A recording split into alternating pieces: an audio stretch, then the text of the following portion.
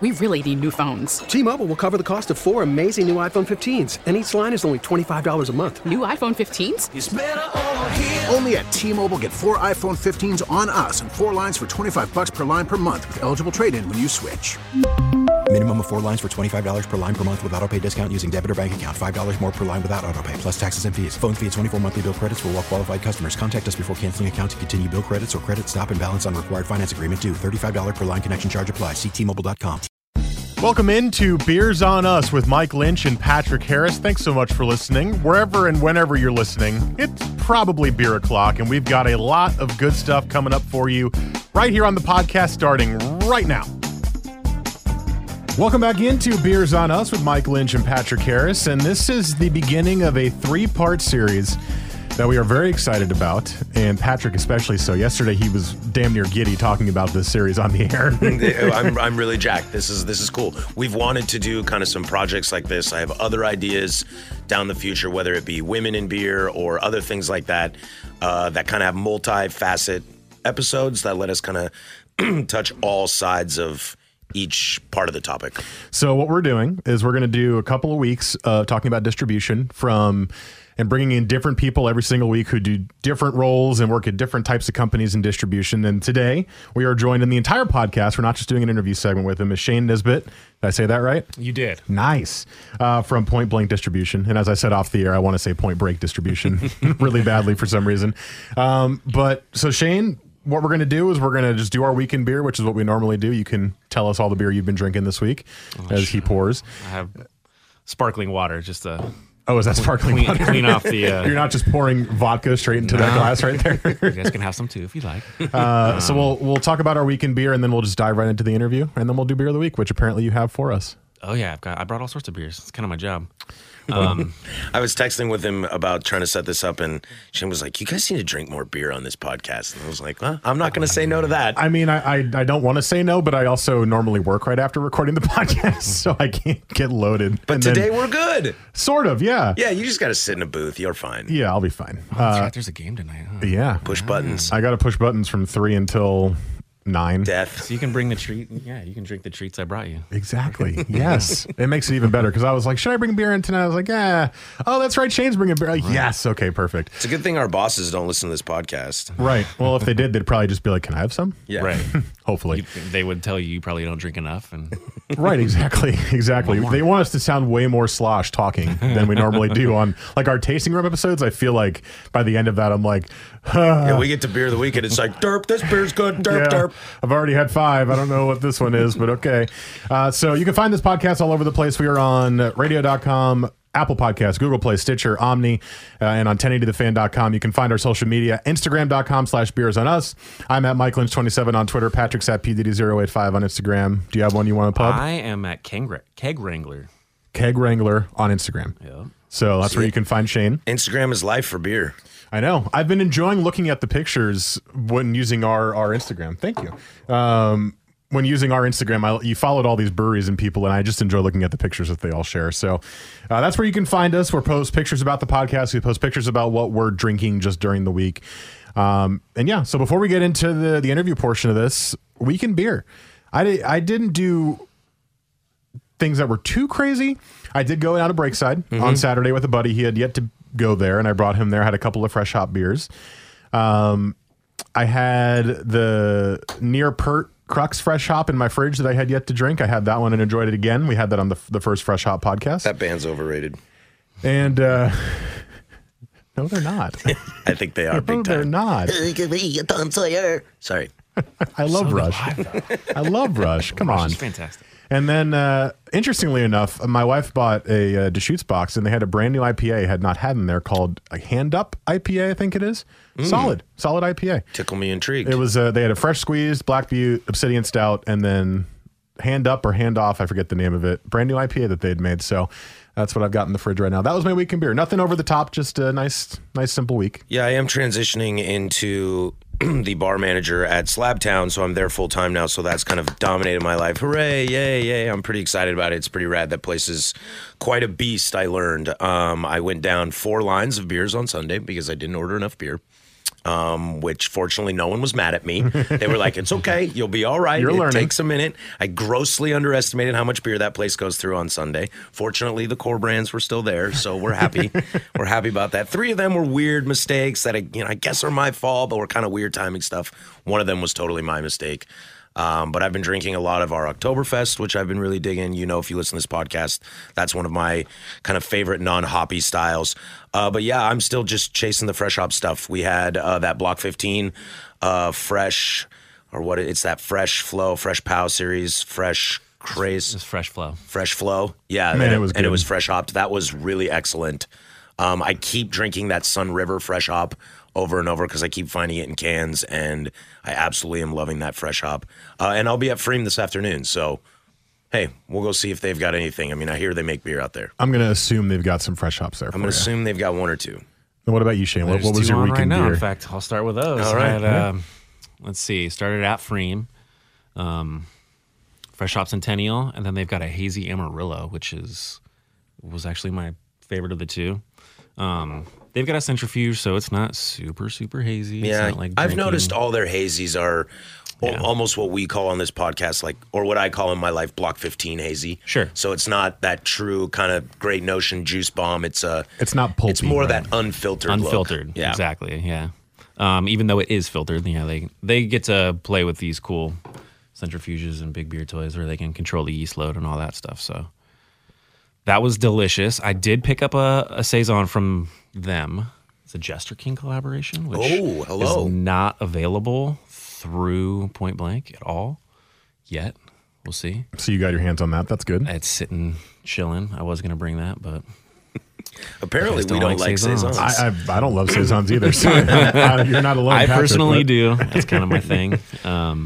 But yeah, I brought a Pilsner. I've been drinking a ton of this beer. This is the Rathaus Pils from Germany. It is super expensive on draft. So if you find this anywhere on draft, it's probably like way more expensive than you're looking to spend. But it's Yeah. like $3 at John's for Really? a bottle. So yeah. And you were saying this is kind of the crispy boy. This product is right like now. the New York hipster Pilsner at the moment. I don't know why they chose this.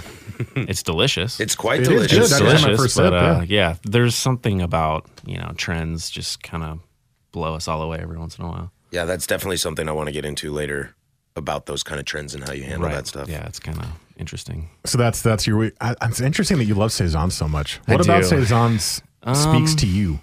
Part of it's because I grew up in like a farming community, and so a lot of those aromas and flavors are just super familiar to me. I don't know. I did a lot of home brewing, and I made a lot of Saisons, and made a lot of bad beer, and I made a lot of really good Saisons. I think that's what's interesting about that style is I've had some Saisons in my day that I've really, really enjoyed, but I think I've just drank so many bad ones that it's kind of just like, I don't want to take a chance at that. But at the same time, I've drank more bad IPAs than any style on this planet, so, yet I still drink IPAs, so maybe I should take another stab at it. I think that's the case for a lot of beers for me. I mean, I tried, oh my God. What was the one that we had during our last tasting room? Was that a Saison? What? It was like salty. Or am I forgetting the stuff? Salty. Goza? Yeah, It was a Goza. Yeah. Yes. Excuse me. We tried that and I was terrified of it because I had Was not that liked Gozas the before. limoncello one from Rubens? Yes, that's what it was. And I did not like Gozas when I had them in the past. And I didn't love it, but I didn't hate it. Like I drank it and I was like, you know what? Maybe I can try this style again. And that could be the same for Saisons, I think, too. Rubens is kind of known for their Goza. Yeah. It's pretty solid Goza. Yeah, they've GABF'd a couple times. Speaking of that, a good that's one. this week. That's this week? Today it starts day one on the floor. What? That's why I get to be here during the middle of the day, is because all these people are gone. Yeah, everybody's gone. Everybody's gone. I know. I'm going out to Freem with some friends, and I reached out to our, good friend of this podcast, Justin Walker, and I was like, "Hey, man, I'll be there on Thursday. You gonna be there?" He's like, "Nah, man, I'm going to GABF." I was like, "All right, well, I'll bring you a case of beer." He goes, "Okay, I'll hook you up." Oh, poor you. You have to go to GABF and Our drink crew, a lot our and have crew fun. left. Our crew left the other day. Some of our guys judge. Be interesting this year. I heard this year they went back to, or I don't know if they've done it in the past, but last year they did it in alphabetical order, and I thought that was a nightmare when I was there, just because it's like, Break Side is on one side of the thing, and I just wanted to say hi to our Wayfinder friends, and they're on the complete opposite side. And I'm next to breweries I've never heard of, which is cool, but, it's always nice to see familiar faces out there. This year it's by region. So I imagine the Northwest region is going to be, A, a very busy spot, and B, a very inebriated spot amongst our colleagues, our peers. When you say Northwest, I mean, man, that's going to be a ton of breweries there. Yeah, I mean, is it just Oregon, or is it Oregon, Washington, Idaho, Northern California? Because if it's that big, yeah, that's really going to be bad. Yeah, I get a little tight in there, I would imagine. California's got a lot of breweries. Yeah. Well, good luck to everyone out there. If anybody's listening to this out there, I had a blast last year. Have fun this year. We have an Drink episode some from beers. GABF Yep. way back in the last year yonder, so you can go listen to that. So if you're out there, have a blast, take pictures, try to remember things. It's If a you forget marathon. things, then that's great too. It's a marathon, so just keep that in mind. Yes, but you can still sprint every once in a while. That is true. Yes. All right. So I said this before the podcast, and I'll say it now just for the listeners out there. I know nothing about distribution. Like, this is a world that is so foreign to me. I'm learning a lot about beer doing this podcast, and I feel like I've kind of gotten to a new level of knowledge of a lot of things, but distribution is not something that we have tackled, and it's something that I really am excited to learn about, but I don't know a lot about. So I'm going to let Patrick lead the interview, and I'm going to jump in with questions here and there that I have. They might be stupid questions. They might be maybe more layman's terms than Patrick is asking, but that's just I'm just setting this up for you now, just so if you don't hear me a lot in the beginning, it's because I'm trying to soak it in and think of interesting questions to ask. So there you go, Patrick. Well, take it away, friend. Well, this is great. I'm glad that, Shane, you were able to do this, because we met, 5 years ago? Back in the Lake Oswego right? days. Yeah, it's been a little while. Yeah, it's probably 6 years ago. 6 years, something like that. I was a bartender at a new restaurant in Lake Oswego where the beer scene was absolutely nothing. I mean, it was kind of like if you walked into any of the restaurants around there and you weren't, Western Bev or maybe Columbia, it was like, sorry, no one's here, we're busy, get out. So it was kind of fun, because as I started, kind of getting more into this place and becoming a little more influential in the beer buying, it was people like Point Blank. You were the rep at the time for our area, and General at the time before they were bought. And some of the independents were really excited because we wanted to bring your guys' beer in. So I was able to kind of start a relationship with you. And since then, you've worked your way up. Tell me what it is you do with Point Blank. So I am the specialty beer guy for Point Blank, meaning I get to go to all the fun places like Belmont Station and John's Market, Apex, Beer Mongers, Cerveza, most of our favorite beer bars. Those are my accounts, and I get to take care of them. And I also get to do a lot more as far as like an actual route. So I've got the airport, I've got parts of Northeast Portland, I've got all sorts of other things. I'm spread out pretty far, but those are mainly what I do. Along with a huge import portfolio, Point Blank has the best import portfolio in the city. And it is your job. You are essentially the middleman to get the beer from the brewery to these shops. Not from the brewery. So as a distributor, we are a customer of the brewery, is the best way to put it. Okay. So, and we try to be the best customer we can. They work with us to put beers in the right places. So, for instance, Freem, let's start there. They're doing very well right now, obviously. Mm-hmm. So they make a ton of beer. They also don't make enough beer. Like, they are cranking. They've got cans. It's doing really, really well. You'll probably see a lot of those out of stock because it's really popular.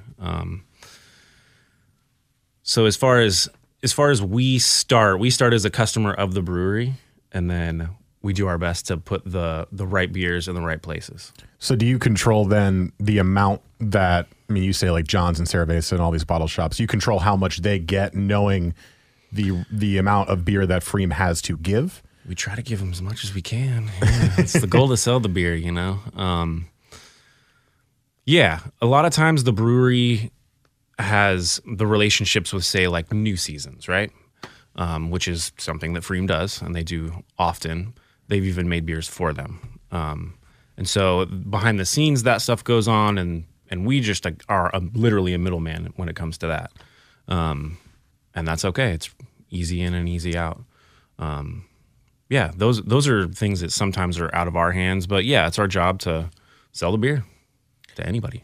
Could it be said that you guys, in a sense, kind of control the market in a way that the consumer is really only going to A, potentially fall in love with, B, C, because you guys determine it's a good product to sell?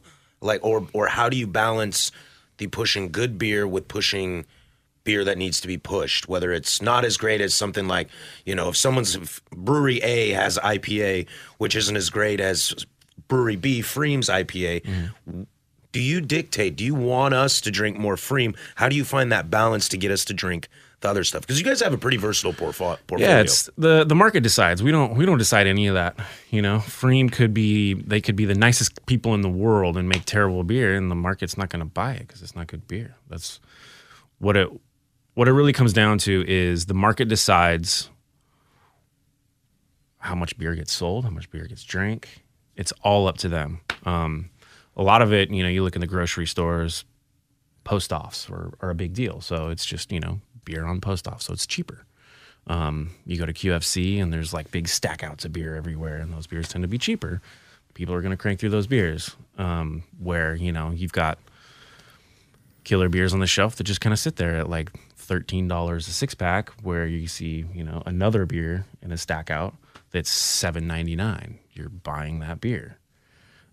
Whereas someone like me or you, we look a little bit more crafty, or look for craftier beers. And so I'm looking at dates. I don't care if it's $13 for a six pack. If it's the beer I want, that's the beer I want. Yeah. And Portland is pretty unique in that way, where that's how people buy for at least the places that I frequent. But yeah, the grocery store culture is definitely, let's get it cheap and let's move some volume. Shane from, God, I keep wanting to say Point Break. I'm so sorry. Shane from Point Blank Distribution here with us on Beers and Us. And so you said you work with a lot of the bottle shops. What is, quickly or as detailed as you want, what is a day in the life for you going to these places and being the specialty beer guy? What are they asking of you? What are you asking of them? Kind of what is the routine that you have every day when you go to these places? Well, the biggest part of what I do is being prepared. I start my morning and go through receiving reports. So we're pretty fortunate where we've got like a really cool system that when we get new beers in from, say, like Great Divide, and we've got all these cool new beers coming in from them, and I'm like waiting for those. So I'm waiting and making sure, I can pitch this beer. If it's not coming in today, I know it'll be in next week. So I make sure I'm prepared. I write down everything I need for a sales pitch. Luckily, I deal with like the nicest people in the world, so I don't have to deal with mean bar people for the most part. Yeah. And I imagine you built relationships with these guys at this point too. Absolutely. Right? I've been doing this been with Point Blank for 7 years, drove for a year, which was a hard job, but it was like my favorite job ever. It was great. You're driving trucks, dropping off. Slinging kegs around Hood River and the unsung heroes of the beer game. Exactly. Yeah. It does seem kind of peaceful to do that. They make the world go around for sure. Yeah. Having good drivers are hard to come by, and luckily we have some killer ones. So when you meet with some of these people, let's take Belmont Station for example. Probably the most desired craft beer bottle shop in Portland, or at least the longest tenured quote best bottle shop. What is the relationship like in the sense of the things they want that sometimes mix with the things you need to sell, and how they differ, how they stay the same, whether it's allocation for the stuff they want or stuff that, basically how do you play ball with them and how do they play ball with you? Play ball. That's a funny way to say. I mean, it really is relationship driven. Let's see. As far as allocations go, that is literally up to them as a customer. So they're driving sales, right? So for instance, Fresh Hop Pallet Jack just went on and sold in less than 24 hours. Yeah, I believe that. They were the first people to ever get anything from Barley Browns. They were the first customer of Barley Browns, period. So normally in years past, Tyler Brown literally delivers that to them. I have no say in that whatsoever. And it's easily the most sought after beer I get asked for. But to answer your question, as far as like allocation stuff goes, it's loyalty for the most part. Like say I'm about to go to Apex and they've had 5 permanent handles of Boneyard, at least 5 or 6. So they're always going to get the good stuff from them. That's where that goes. It's all relationship driven. And is that through you guys, or Boneyard goes to them and says, "Oh, you guys have been loyal. Here's 5 to 6 good things." It's them being a good customer of the brewery. It's you pat my back, I'll pat your back kind of a situation. And it's not, a lot of times I'll get crap for saying, like, hey, Apex has all this cool stuff on, and how do you get that? And I'm like, well, it has nothing to do with me. People know where to go get that stuff, and so that's where they go. Yeah, it's just my job to get it there while it's cold and delicious. Is there, and if you can't talk about this, that's fine, but has there been like the easiest and the hardest sales pitch you've had to make for a certain beer? If you can't talk about it, I understand, but easiest and the hardest sales pitch. Oh man.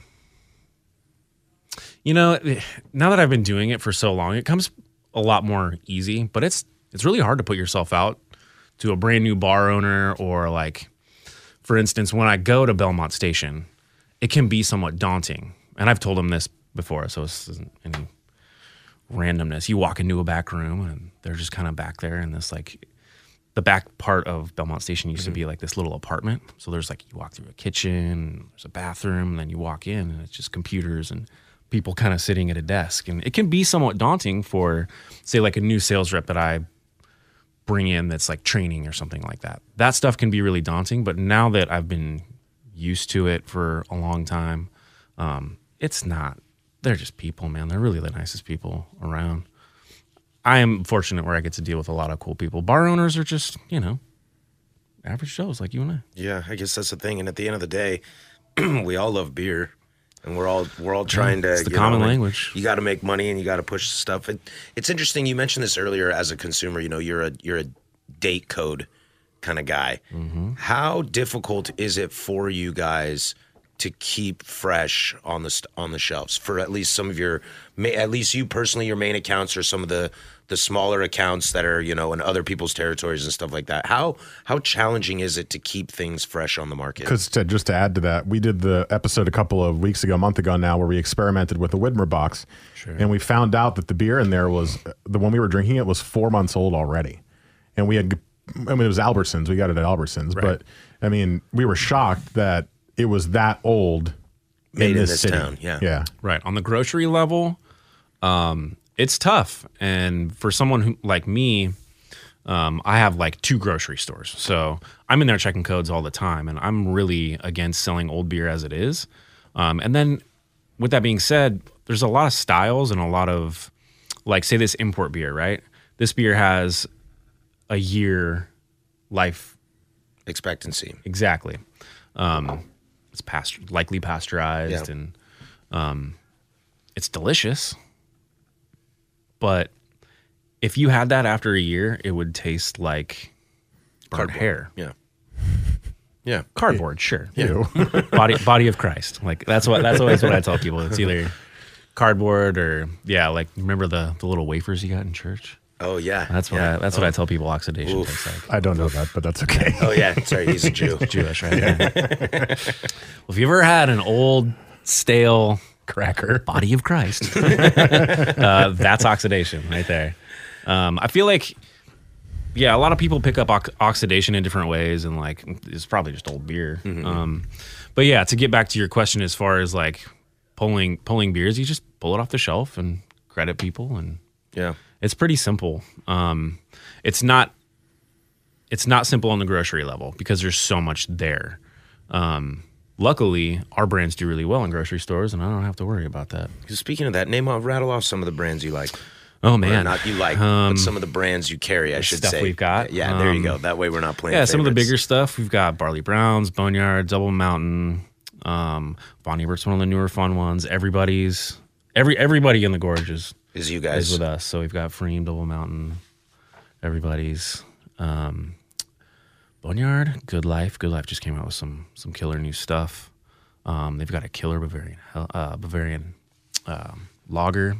And then I know you guys don't like hazies, but hazy pale in cans is really good. I remember when I first met you and was going through Point Blank. For me, it was like Point Blank is the hop king. This is the place, especially 6 years ago. Yeah. You know, it was like, I got to have that Double Mountain, got to have that Boneyard, got to have that Barley Browns. I don't know about this Brewery Freem. Everyone says it's good. I think it's trash. But Point Blank is where I got to go. How have you guys seen yourself grow in the last, say, 5 years to where, you know, whether it's versatiling the portfolio, whether it's enhanced imports in terms of competition with the other guys, the Melitases, the Columbias, the Western Bevs of the world, where have you guys seen yourself grow? As far as growth goes, you know, this business is adapt or die. I mean, you have to bring in new breweries, new blood. It has to be done. We're pretty lucky that we have killer brand recognition and we don't have to worry about people really wanting to leave, because this is the kind of business where people are mobile, and it's all relationship based. So as far as us growing, you know, in the past few years, we've gotten some really killer breweries. Like we picked up Melvin from the whole General thing. Our import portfolio just keeps getting bigger and better, and luckily, people are starting to finally figure out that all these delicious Pilsners that people are drinking locally all came from over there. Yeah. We're starting to sell a lot more of those, and I see that as being a little bit more of the future, hopefully. But IPA's king, and we have a lot of those for sure. Those are my favorites. When you talk about the import portfolio, is it very different dealing with the breweries in Europe or wherever else that you're getting them from versus dealing with the breweries here? Is there more pressure with it? Is it just beer and they're nice and they understand kind of how the game works, or what's challenging about that? The challenge is a lot of it's price, a lot of it's recognition. You know, like for instance, Weinsteffen, oldest brewery in the world. We sell a ton of their beer. It's killer beer. I know what they look like. People I've had their beer. Yeah, we had it on the podcast, right? Mm-hmm. The hardest part about selling import beer, especially on the draft side, is all their couplers are different. They don't use American Sankeys. We only have one. Bavik. If you ever see Bavik, which is a delicious Belgian Pilsner, they have American Sankeys, and it's delicious. And the Sankey is the connector, keg connector to the keg that pours it through the draft system. So it's like the American Sankey is basically it's like a lock turn. Drop it in, turn it, and pull the handle out and drop it like you'd see at a kegger. Yeah, you know that's the American Sankey. To where the European is like this flat top that kind of slides over this other flat top. There's a lot of different ones. Man. Yeah, that slides over. Yeah, they're all over the place, and it's like a pressure thing. I mean, the concept is all basically the same. It's like plugins. Like it's plugins exactly. in you England. Go to a different country, yeah, you get plugins the adapter, in England. Yeah. It does the same thing, but the plugin is different than it is in Business America. idea: make a Sankey adapter if that doesn't exist. It's just easy to just take it off and put a new one on. That's the thing though. Is like for me, I know it's like changing a light bulb. It's really easy. Yeah. But selling that to a bar manager is really difficult, because then 90% of bartenders at night are usually female, and for them to sling kegs around and change that thing out is just their bosses and the owners are not going to ask them to do that. It's just unfair. Why would you do that? Yeah. Whereas you guys are probably serving off like a massive serving tank. You're not going to run out of Pilsner. Yes, this is true. Right. He is correct. We have massive serving tanks. I didn't need to order that this past weekend. Don't worry, bosses. We were fine. There's still 8 barrels in that tank. But yeah, so, and you're the middleman, right? That's kind of your role in general. You're not. I'm the face of the distribution company itself. So yes, Okay. I am the middleman. As far as like the tiers go, so you got brewery, and then if you want to go like European, let's start there. There's an importer. So importers sell beer to us, to distributors, and so we're the customer of the importer. Okay. And then it trickles down from distributor to bar owners, or say customers. Like customers can come to the distributor and buy beer. Is there a massive difference between you guys and like a Columbia or a Miletus, who I at least Massive. Okay, I was going to say on the surface, they drive all the 18-wheeler trucks and they're all over the place. What is different between you and what you do and what they do? Is it just the scale, or is it actually a difference in model? Definitely a difference in model, for sure. The Columbias of the world they're very corporate. I don't have to deal with a corporate boss, which is great. I don't have to wear a collared shirt. I can look like me, which I have to say it does get us a lot of not more business, but different business, right? Yeah. Because you're a human being. I'm a human being as opposed to being a corporate person. Yeah. Well, yeah, and I really don't know how much a lot of those dudes know about beer. Like, they might be a great salesman, but they might not know what the heck they're talking about when they go into a bar, and I get to see that firsthand. And It's something everyone struggles with in the beer biz. I'm not saying, I'm not calling out any of like our employees, but you can tell when you walk into a brewery if the bartender, when you ask, tell me about this Pilsner, and the bartender just regurgitates stuff they were told, or if they actually know the beer. And that goes a long way with the customer. I was at Grixon Brewing the other day. I can't believe I forgot to say this. And this woman was helping me, and I asked her, Is that the new one over by... It's like right by Apex on 11th and Division.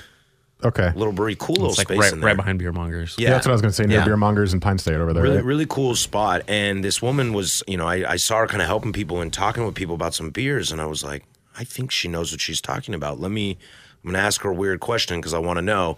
It said they had a fresh hop IPA on. And I said, excuse me, this is going to be a weird question, but do you know where these fresh hops were added in the brew process? And she goes, oh, yeah, I'm pretty sure they're on the back end. And I was like, really? And she goes, yeah. That way it's like cleaner, less vegetal. And I was like, either someone told you that and you're regurgitating it, but you sold it to me. I'll have one. And I got excited about it. And I was really, you're really pumped because you kind of know, hey, this person knows their beer, as opposed to just being regurgitated. So I can imagine, anytime I see a Point Blank person rolling around, they look like us. Right. It's not to say that, every Columbia rep is that way, because that's just not true. But you definitely see some people out there, and it could be Columbia, it could be Miletus, it could be, I've even run into this with people that are like full-on reps for breweries, and they're just like, they have no idea. There's an etiquette to doing what I do. So, for instance, I could go into like a liquor store, and I'm waiting in line to make my pitch behind another rep, right? And some dude from a brewery comes in and just like jumps in between, and you got to say something. Yeah. Hopefully the beer buyer says something, so I don't have to be the jerk, but it happens, and more often than not, those people don't stick around. It's just part of the industry, I mean, if you're not. I mean, there is a competition aspect to it in that sense, I imagine. Super competitive, yeah. Especially out here, man. It's cutthroat. Yeah, what is the easiest way to keep yourself up with competitions or with the competition? Is it just keeping good brands on your book, keeping those relationships maintained? I mean, I don't mean to answer it for you, but is that kind of the way that, somebody with a larger portfolio, maybe a larger distribution footprint like a Columbia or a Miletus, is it just because you've got great stuff like Boneyard, and which Boneyard RPM is in 70% of bars in this town when it comes to an IPA. Only 70. I think we're going up to like 100 in there, right? You got to show up. Yeah.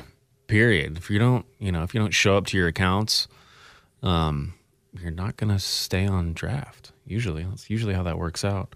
And it's not always easy, juggling time management. I was actually just having this conversation with my boss. Time management is super tough. Like, I'm spread out from the airport all the way to Southwest. Mm-hmm.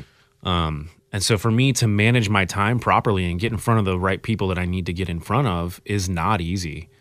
I'm constantly in traffic. I'm constantly driving.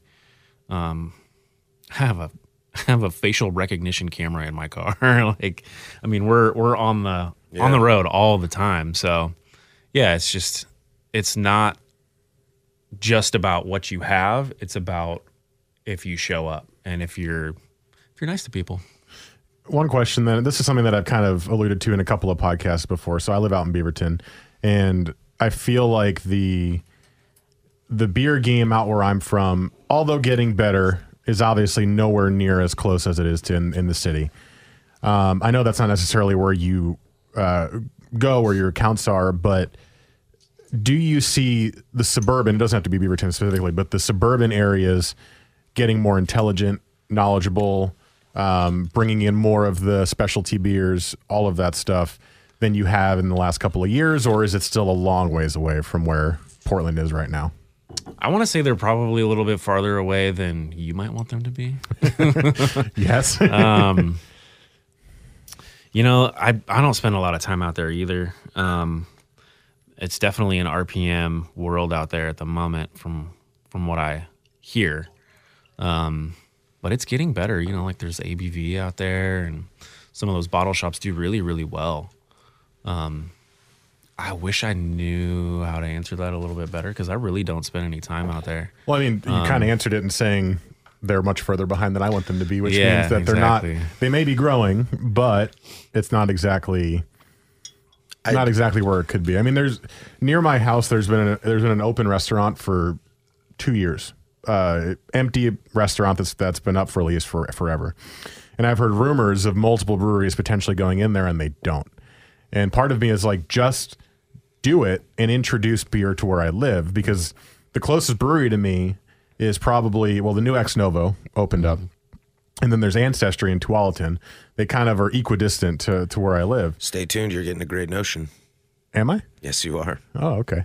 But that's fine. It's I just bring more out there. I think if you expose more people to it, then I think it naturally helps, because anybody who lives in the burbs and doesn't want to come to Portland that often, or, you know, that's where they work and they want to stay close to home, they're not getting the same experience naturally, right? So you go to a restaurant and you might have RPM and Apocalypse IPA and just other stuff that's been there forever, and you're never getting a chance to spread your wings. I You think know, there's another side to that too, though, where breweries are seeing the ceiling, and opening up another brewery costs a lot of money. Yeah. A lot of money. So you're really putting your neck out there. I mean, Beaverton seems like an obvious choice, right?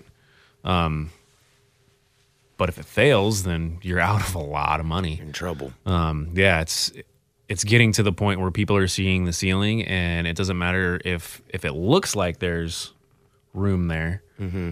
I mean, there's going to be another brewery in Southwest within the next year, and I know he's a good brewer. It's going to be a killer brewery. Mm-hmm. But I hope the best for him, man. I mean, it's like I said before, it's an evolve or die industry. Mm-hmm. If you don't keep evolving and just making good beer, then you're done. And that's something that Mike and I have discussed many times on this podcast. I mean, we've seen a little bit of it in 2019, but I think in 2020 we're about to see a serious fall in some breweries. I think we're going to see a lot of people close down.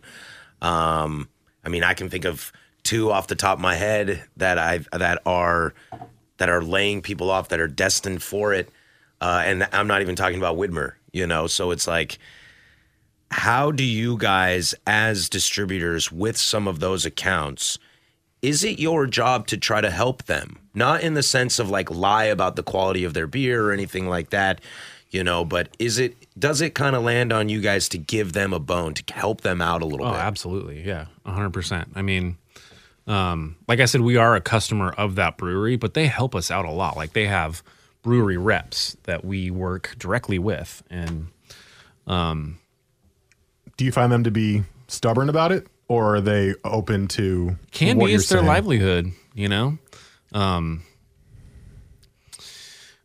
When you open a brewery and you go, you know, say like you worked for a big brewery and when you go to brewing school or you start, you know, washing kegs, the one thing you want to do is open your own brewery. Like that's the goal, right? All bartenders want to own their own bar. Exactly. You stick your neck out there big time to start a brewery, and if people aren't behind you in the way that you want them to be, they take it personally, and you can't help but take it personally, right? And it's not personal. It's just, you know, what the customer wants, and you can put this beer in front of them. You can sell it to them as well as you like, and ultimately it's their choice to buy it or not. I hate to make it so simple, but it really is that simple. I mean, I put my neck out there for them, and then they choose to buy or not. And as far as like trends go, 2019 were the year of the logger, the year of the Strata hop. How much do you guys play into that? Is it something that you can kind of see before the brewery in terms of what's selling and say, hey, Good Life, Hellas lagers are really popular? Or is Good Life saying, hey, we want to jump on this lager train? What do we need to do? Or, how can you help us spread that love? See, I would say that the year of the lager was like 2 years ago. We finally saw local breweries like Upright and Freem start making lagers locally, as opposed to looking at Europe for these super clean, ultra minerally badass beers. And now we can get them over here. So now that we've got like 2 ex-Chuckanut brewers in the city or around here, it's we're spoiled for sure. We just started working with another company that is sort of like an importer. What they do is they go to a brewery, say for instance like Surly or something like that, and they'll go Surly's through Minnesota, us. right? They're in Indiana. They're I'm thinking Midwest. Three Floyds. Either way, Okay. they're in the Midwest. I should know this. I just did all this research on this. I lost my train of thought. It's a new importer, and they're sort of an importer. Okay, so what they're doing is they're coming to any city, say like Seattle, Portland, LA, wherever, and they go to this brewery and they say, "Will you brew a batch of beer specifically for this city, just because it's not available at the moment through any distributor?" So that's like his business, and it's just kind of weird trying to figure out and gauge whether or not the market's going to want that, because we as a city, we're like the litmus test for a lot of breweries. Like imagine. everybody wants to be out here. That's why you're seeing like the day one distributions where they're signing all these 30-day contracts. And, Picks up all these California guys. Right. That's why we get Beechwood and things like that. we are the litmus test as far as whether or not your brewery could succeed in a city outside of where you're currently at. And a lot of times they fail, or don't do as well as they'd like. They get pissed. Yeah, about that we've seen ebbs and flows. I mean, I've seen Melvin go up and down, be really popular in this city, and then kind of disappear, but then make a little bit of a comeback. I've seen the same thing with Great Divide. They show up, it's like, yeah, we're down, and then all of a sudden disappear, but then come back. So I can't imagine the rodeo you have to play with that in terms of just keeping your ears to the streets and trying to make sure you know what's moving. Right, and that goes back to the evolve or die thing. Like Melvin said they would never make any hazies or anything like that, and now they've got 2, and they're freaking delicious. Yeah. Where I guess we can finish up with this and kind of like a fun note. Where do you see what's next? What's 2020 like? What are we going to see in Well, 2020? if lagers for you was 3 years ago, then I think you're going to blow our minds. Probably. Yeah. Because I mean, you said IPA's king. I think IPA's we're starting king. to see, with the hazy starting to kind of settle out a little bit. I think Right. we're going to see some more West Coast IPAs. That was our best guess a couple episodes ago. West Coast IPAs would be next year again. I expect lagers to continue on this Lagers stuff. will continue. I see a little bit of an evolution of both of those. So we're definitely going to see like the evolution of the lagers. Like hopefully we get some slow pour Pilsner coming somewhere that's not Prost or Stammtisch. I would love to see something evolve like that, because I that's saw an article that the new trend in America is foam. And I was like, oh, really? so pouring beer properly is all of a sudden going to be cool. Yeah, which is crazy. I mean, like, to use GABF as an example, I was out there last year and they've got, I can't remember the place off the top of my head, the 5-minute pills. Bierstadt. Bierstadt, Yeah. thank you. That's the spot. And, they've got 3 beers on draft. And they give you a little cutout piece of paper, and they're like, we've got 3 beers. And it was the famous 5-minute pills. I think they had a Fest beer, and I think they had a Helles. And that was like, those are our 3 beers right now. And it's called the 5-minute pills, and it works because it's the brand. But if I walk in to a beer bar in town, I don't want to wait 5 minutes. I think it's that American side of us. It's like, I want that beer now. Like, why do I got to wait 5 minutes? Because it'll be worth it when you wait. Well, 5 minutes. I agree. I'm not saying me personally. I just you wonder, really don't. That's the thing, though. Can the public change to that? They call it the 5-minute pills, but when you walk in there, I haven't been to Bierstadt, but I've been to breweries and beer bars that do this. Mm-hmm. They make 2 or 3 beers, and they've got 30 different beers going at the same time. Yeah, that's kind of what I figured. But it's still that proper pour. I don't know if we have a place like that in this town that is busy enough to be able to do that. Right. Prost and Stammtisch do a really good job at that. You know, they pour beer properly. But I would like to see a little bit more of an evolution, like a beer bar doing something like that would be great. I can tell you something that's going to come into the market that you're not going to like. We're going to start seeing a lot more, they call them RTDs. They're ready to drink cocktails and things like that. That's already started to come into the fold. Like the hard seltzer train evolved. Seltzer's not going away either. Well, no, but I mean, like, hard seltzer's been so popular that you're going to start seeing mixed cocktails in. You're going to start seeing hard coffees, like the Pabst one's about to launch. And I hate to say it, but it's really good. Yeah. Well, I mean, like, that sounds good. You're going to start seeing a lot of that Irish stuff. coffee. Yeah. That's probably where, I mean, we'll evolve in that. You're also seeing a lot of the CBD stuff and non-alcoholic sector is doing really well. The government may or may not let us keep doing that, but we're trying. Yeah. There's a lot of that stuff on the market, and some of it's really good. Well, what brewery for you right now is killing it? Pick one. I spend a lot of one. I spend a lot of time at Von Ebert. Nice. You're I wearing spend the a Von lot Ebert of hat time. right now? I Von spend a Ebert lot hat. of time out there. Sean is killing it at the East Side location and the wings, man. The wings. Keep coming for the wings. Yeah, and Sam's a good friend of mine at the downtown, at the Pearl I still Spot. haven't met Sam because I don't go downtown anymore. Amazing person. Amazing guy. I've heard nothing but good things. I had a Yeah. pimento cheeseburger there when I was last there. Yeah, I'm a little biased. Sam did a little stage with us at Breakside, and so that's where I got to know him. And you know, I finally went out to Glendevere and had a bunch of Sean's beer out there, and I was not blown away because I've had his beers in the past, and I've always known he's been a talented brewer. But they've got 2 spots that are making different beers, yet it's all Von Ebert beer. And I'm Sean is glad you making mentioned some that because Mike and I are big fans of them. Yes. We think they make great beer. He's doing a great job. It's not to say that there's not a ton of other breweries out there. We did say pick one. So But there it that is. is where I spend most of my time these days. That's great. When you just need a spot to like get some work done, you just I just know it's good and wings.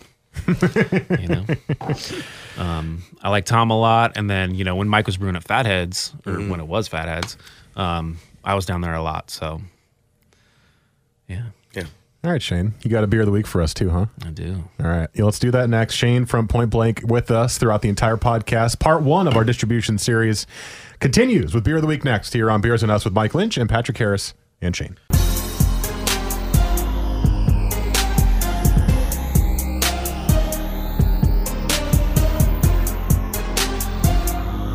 Beer of the Week time here on Beers and Us with Mike Lynch and Patrick Harris and Shane, who has brought us a Beer of the Week. And you could pop that on the mic if you'd like. Don't need to hide it. There you go. He's brought us a beer from a brewery that we have yet to talk about on the podcast, but one that we have gone to, the two of us, Patrick and I, when we did a day of multiple breweries before recording a podcast. I can already tell. We have a trapdoor beer in front of us, and you know what that means. It's a hazy. She's a hazy one. Now, like we've talked about, all you listeners know, and Shane is a listener of the podcast, and he knows. Oh, not bad. He knows we don't love hazies. However, we have also found a couple of hazies that we have had that we have enjoyed. Remember that Lewitt hazy? Yes. I still think about that hazy. Yeah, that was a good one, and they were very proud of that, and they were selling it in cans and promoting it, so that was a good one. I like those guys at Lewitt. It's like my old days. And there was another one that we did as well that I think we actually enjoyed. I'm not going to remember it, but I remember doing it on the podcast. I think it was that matchless fresh hop pale last week. Well, that was yours. I did not love that one. Oh, I did kind of like that one. There was one that we did. I think this was like 20 episodes ago. So, 5 months at this point? There was one that we had, making good beers. and I was like, man, that was a good hazy. I don't remember what it was though. So I just want hops and bitterness. well, maybe we'll get a little bit of both in here, huh? You can get hops and bitterness in All right, this. so It's just what- ugly. Shane, Mike Trout, Snow, Mickey Mantle. what? What beer is this, Shane? You got it in front of you. This is the Trapdoor Co-Hop Fresh Hop IPA. So these guys, I'll just read the back here. Our 4th annual neighborhood collaboration is back. This year's batch was hopped with over 400 pounds of fresh hops from our local co-hop growers in nearby Crosby Hope Farms. Teamwork makes the dream work. This is all Centennial and Amarillo. Does that really say Crosby Hope Farms? It does. HOPE? That's not how you spell Crosby Hop Farms. No. Nice. Did you notice how I snuck that in there? Nice. Uh-oh. Whoopsie doopsies. One thing that's really cool before we get into talking about this is that they've done, I've seen this with some other breweries before, but basically they're letting, my mom and her husband live 2 blocks from Trapdoor in the house I grew up in. So I'm downtown Vancouver semi-frequently saying hey to them, and it's the closest brewery. It's across the street from the pot shop. And they did it last year and the year before, I think, but they couldn't get, theirs weren't ready in time this year. But it's a really cool thing. People in the neighborhood literally harvest their hops and take them to the brewery, and they're making a beer off the neighborhood's hops. That's really cool. Yeah. Good Life does something similar to this. Yeah. 1,000 hippies. 10,000 hippies is what they Great. call it. Awesome name. That Killer was a beer great name. All right, so what do you think? I mean, I took my first sip, and I'm not gonna lie, I don't feel like I hate this like a normal hazies. I'm actually enjoying it. I get a lot of the fresh hop kind of right off the nose. It smells good to me. It does not smell like a hazy beer. There is a little bit of bitterness missing because of the haze, and that's fine because that's the style. But I'm getting a lot of that hop flavor. It's not being muddled too much by juicy pulpiness to me. I'm actually enjoying it. It looks like all the hops that they were brought in from the neighborhood are Centennial, and then they got Amarillos from Crosby. We got Amarillos from Crosby this year, and they were phenomenal. I think the hop character in this beer is pretty nice. For a hazy especially. Yeah, that's what I'm saying. I you know, me, I want bitterness, but for the style, obviously, it's not going to be there. But I really enjoy the hop character on this beer. I think the nose is really fresh. That's where I get a lot of the fresh hops in there. Yeah, we're not getting it's not overly vegetal, Nope. which is nice. But I think that'd be kind of hard to do in a hazy just because of we were kind of talking a little off air, or was it on air? I don't remember, but about yeast strains and stuff, and kind of makes hazies a little tricky sometimes. But this has nice hop character. It's snappier than most hazy beers. I think that's kind of usually, at least when I have a hazy at the end, it kind of, the back end to me it's lacking for me, right? It's just kind of there, and you're like, well, okay, it's a sip of beer. This one is like, it gives me that snappy is a great word. The Right. beer flavor that I want in the back end of my palate. A lot of hazies, you're getting like, so this has Pilsner, two-row, flaked wheat, and rolled oats. The flaked wheat and the rolled oats are both unmalted wheats, and that's where the haze comes from. Mm-hmm. Like the original hazies, the tree houses the heady toppers of the world and stuff like that. A lot of that is just full-on plant matter. A lot of the original Great Notion stuff, like full-on, like you would get pollen-looking material on the top of your beer, and it smelled amazing. I actually haven't drank those beers in quite a while. I just can't park anywhere near there. I work next to one of them, Right. and I never go in there. I don't even. So the thing about a lot of these is, so the original yeast strain that like hazy beers came from, like Heady Topper, the yeast strain's called Conan, and everybody has a different name for it. And I don't know if everybody's using the same thing. I feel like most everybody is using London Ale 3, which is like the old school Boddington's yeast. London 3, I know for us, we've used a lot of London 3, but there's some other ones floating around. There's Juice is a new yeast strain. There's, Right, that's coming from Imperial. So Yeah, and there's one that's like, it's like Olympia, something along those lines. I can't remember. Olympion. I can't remember. Something like that that's been floating around lately too. But yeah, I mostly see London 3. Right, and that's, I mean, a lot of people in Portland, just in general, are using that yeast strain, like Laurelwood, Hopworks. Those are their house yeast strains. Yeah. And they're just really? Their clearing house them yeast out. strain. Yeah. I was Interesting. going to say, I went to Hopworks a couple of weeks ago. They're going like all hazy. Their IPA line was 9 out of 10 were hazies, and I was like, oh, this was not the case when I was last year. Migration's doing the same thing. I went to Migration on Friday with some friends. Straight Out of Portland's great. Straight Out of Portland is great. Don't mess with that beer. I love that beer. But they had like 9 hazy beers on. Wow. Is this out east? Yeah. I haven't been to the out east one yet. They're pretty good. Yeah, all right. So I've been digging their Pilsner. as a hazy Pizza. guy, If you like pizza, I do like pizza. Although I'll judge pizza. Mike thinks this. You Mike, go right ahead. Mike thinks this town sucks at pizza. it might. I've never been to New York. It Have ain't you no been to greasy Pizza? corner pizza? I'll tell Have you been that. to Pizza Jerk? Not yet. No, I've heard it's good though. That's the only one that people tell me is like straight up New York, and I've never been to New York. And to be honest with you, I don't like the little pepperoni cups. It makes me because I get that in my beard, And they pool up with gross. grease. Sorry, It's fine. I'll bleep it out for you. Don't worry. I'm all about that. I have a potty mouth. So do both of us. Yeah, I'm all about. Yeah, we just happen to work in radio too, so like we get when a microphone comes in front of us, we get filter on.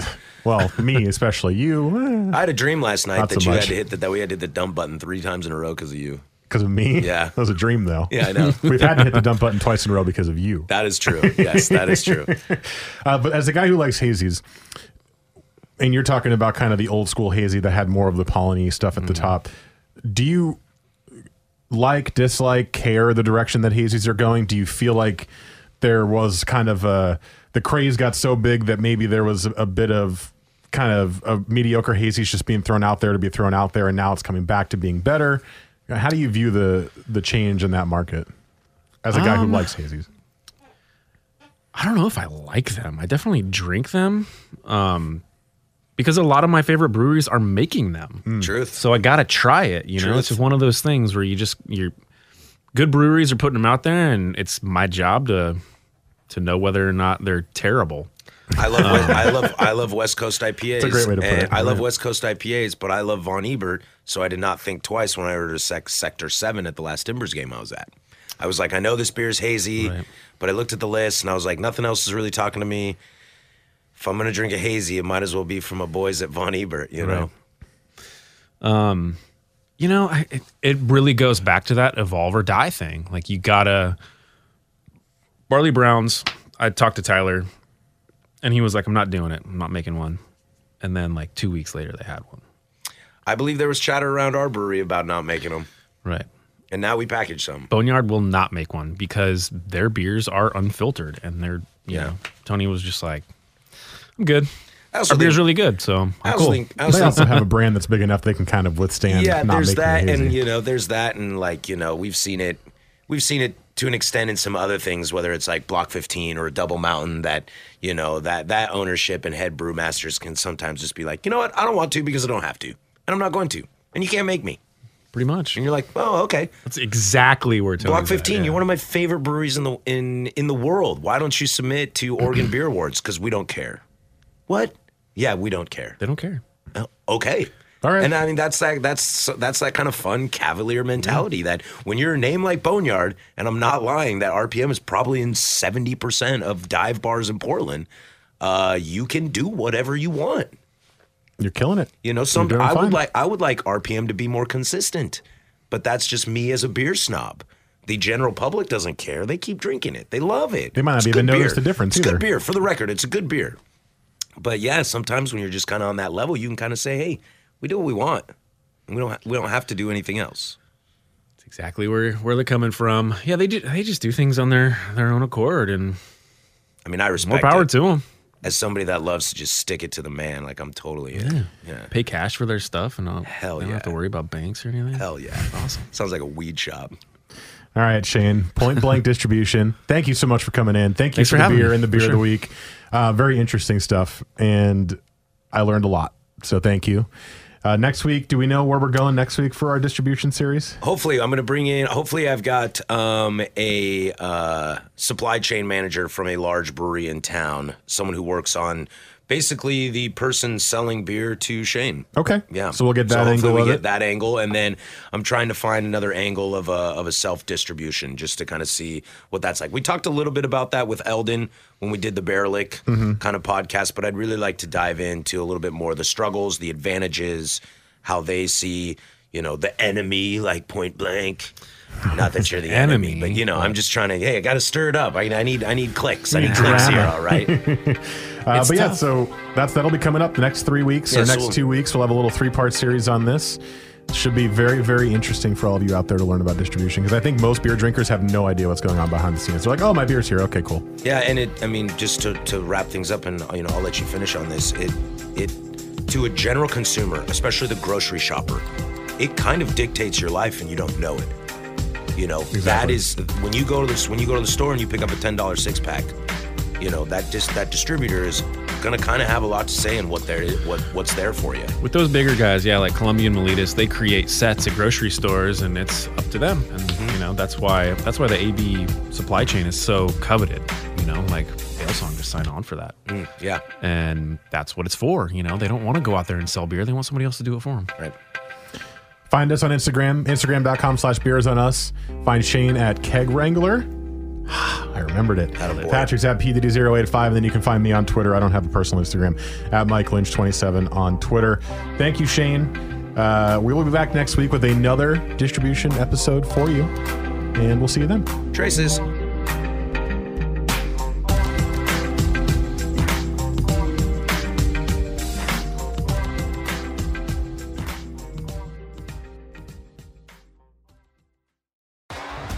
T-Mobile has invested billions to light up America's largest 5G network, from big cities to small towns, including right here in yours. And great coverage is just the beginning. Right now, families and small businesses can save up to 20% versus AT&T and Verizon when they switch. Visit your local T-Mobile store today.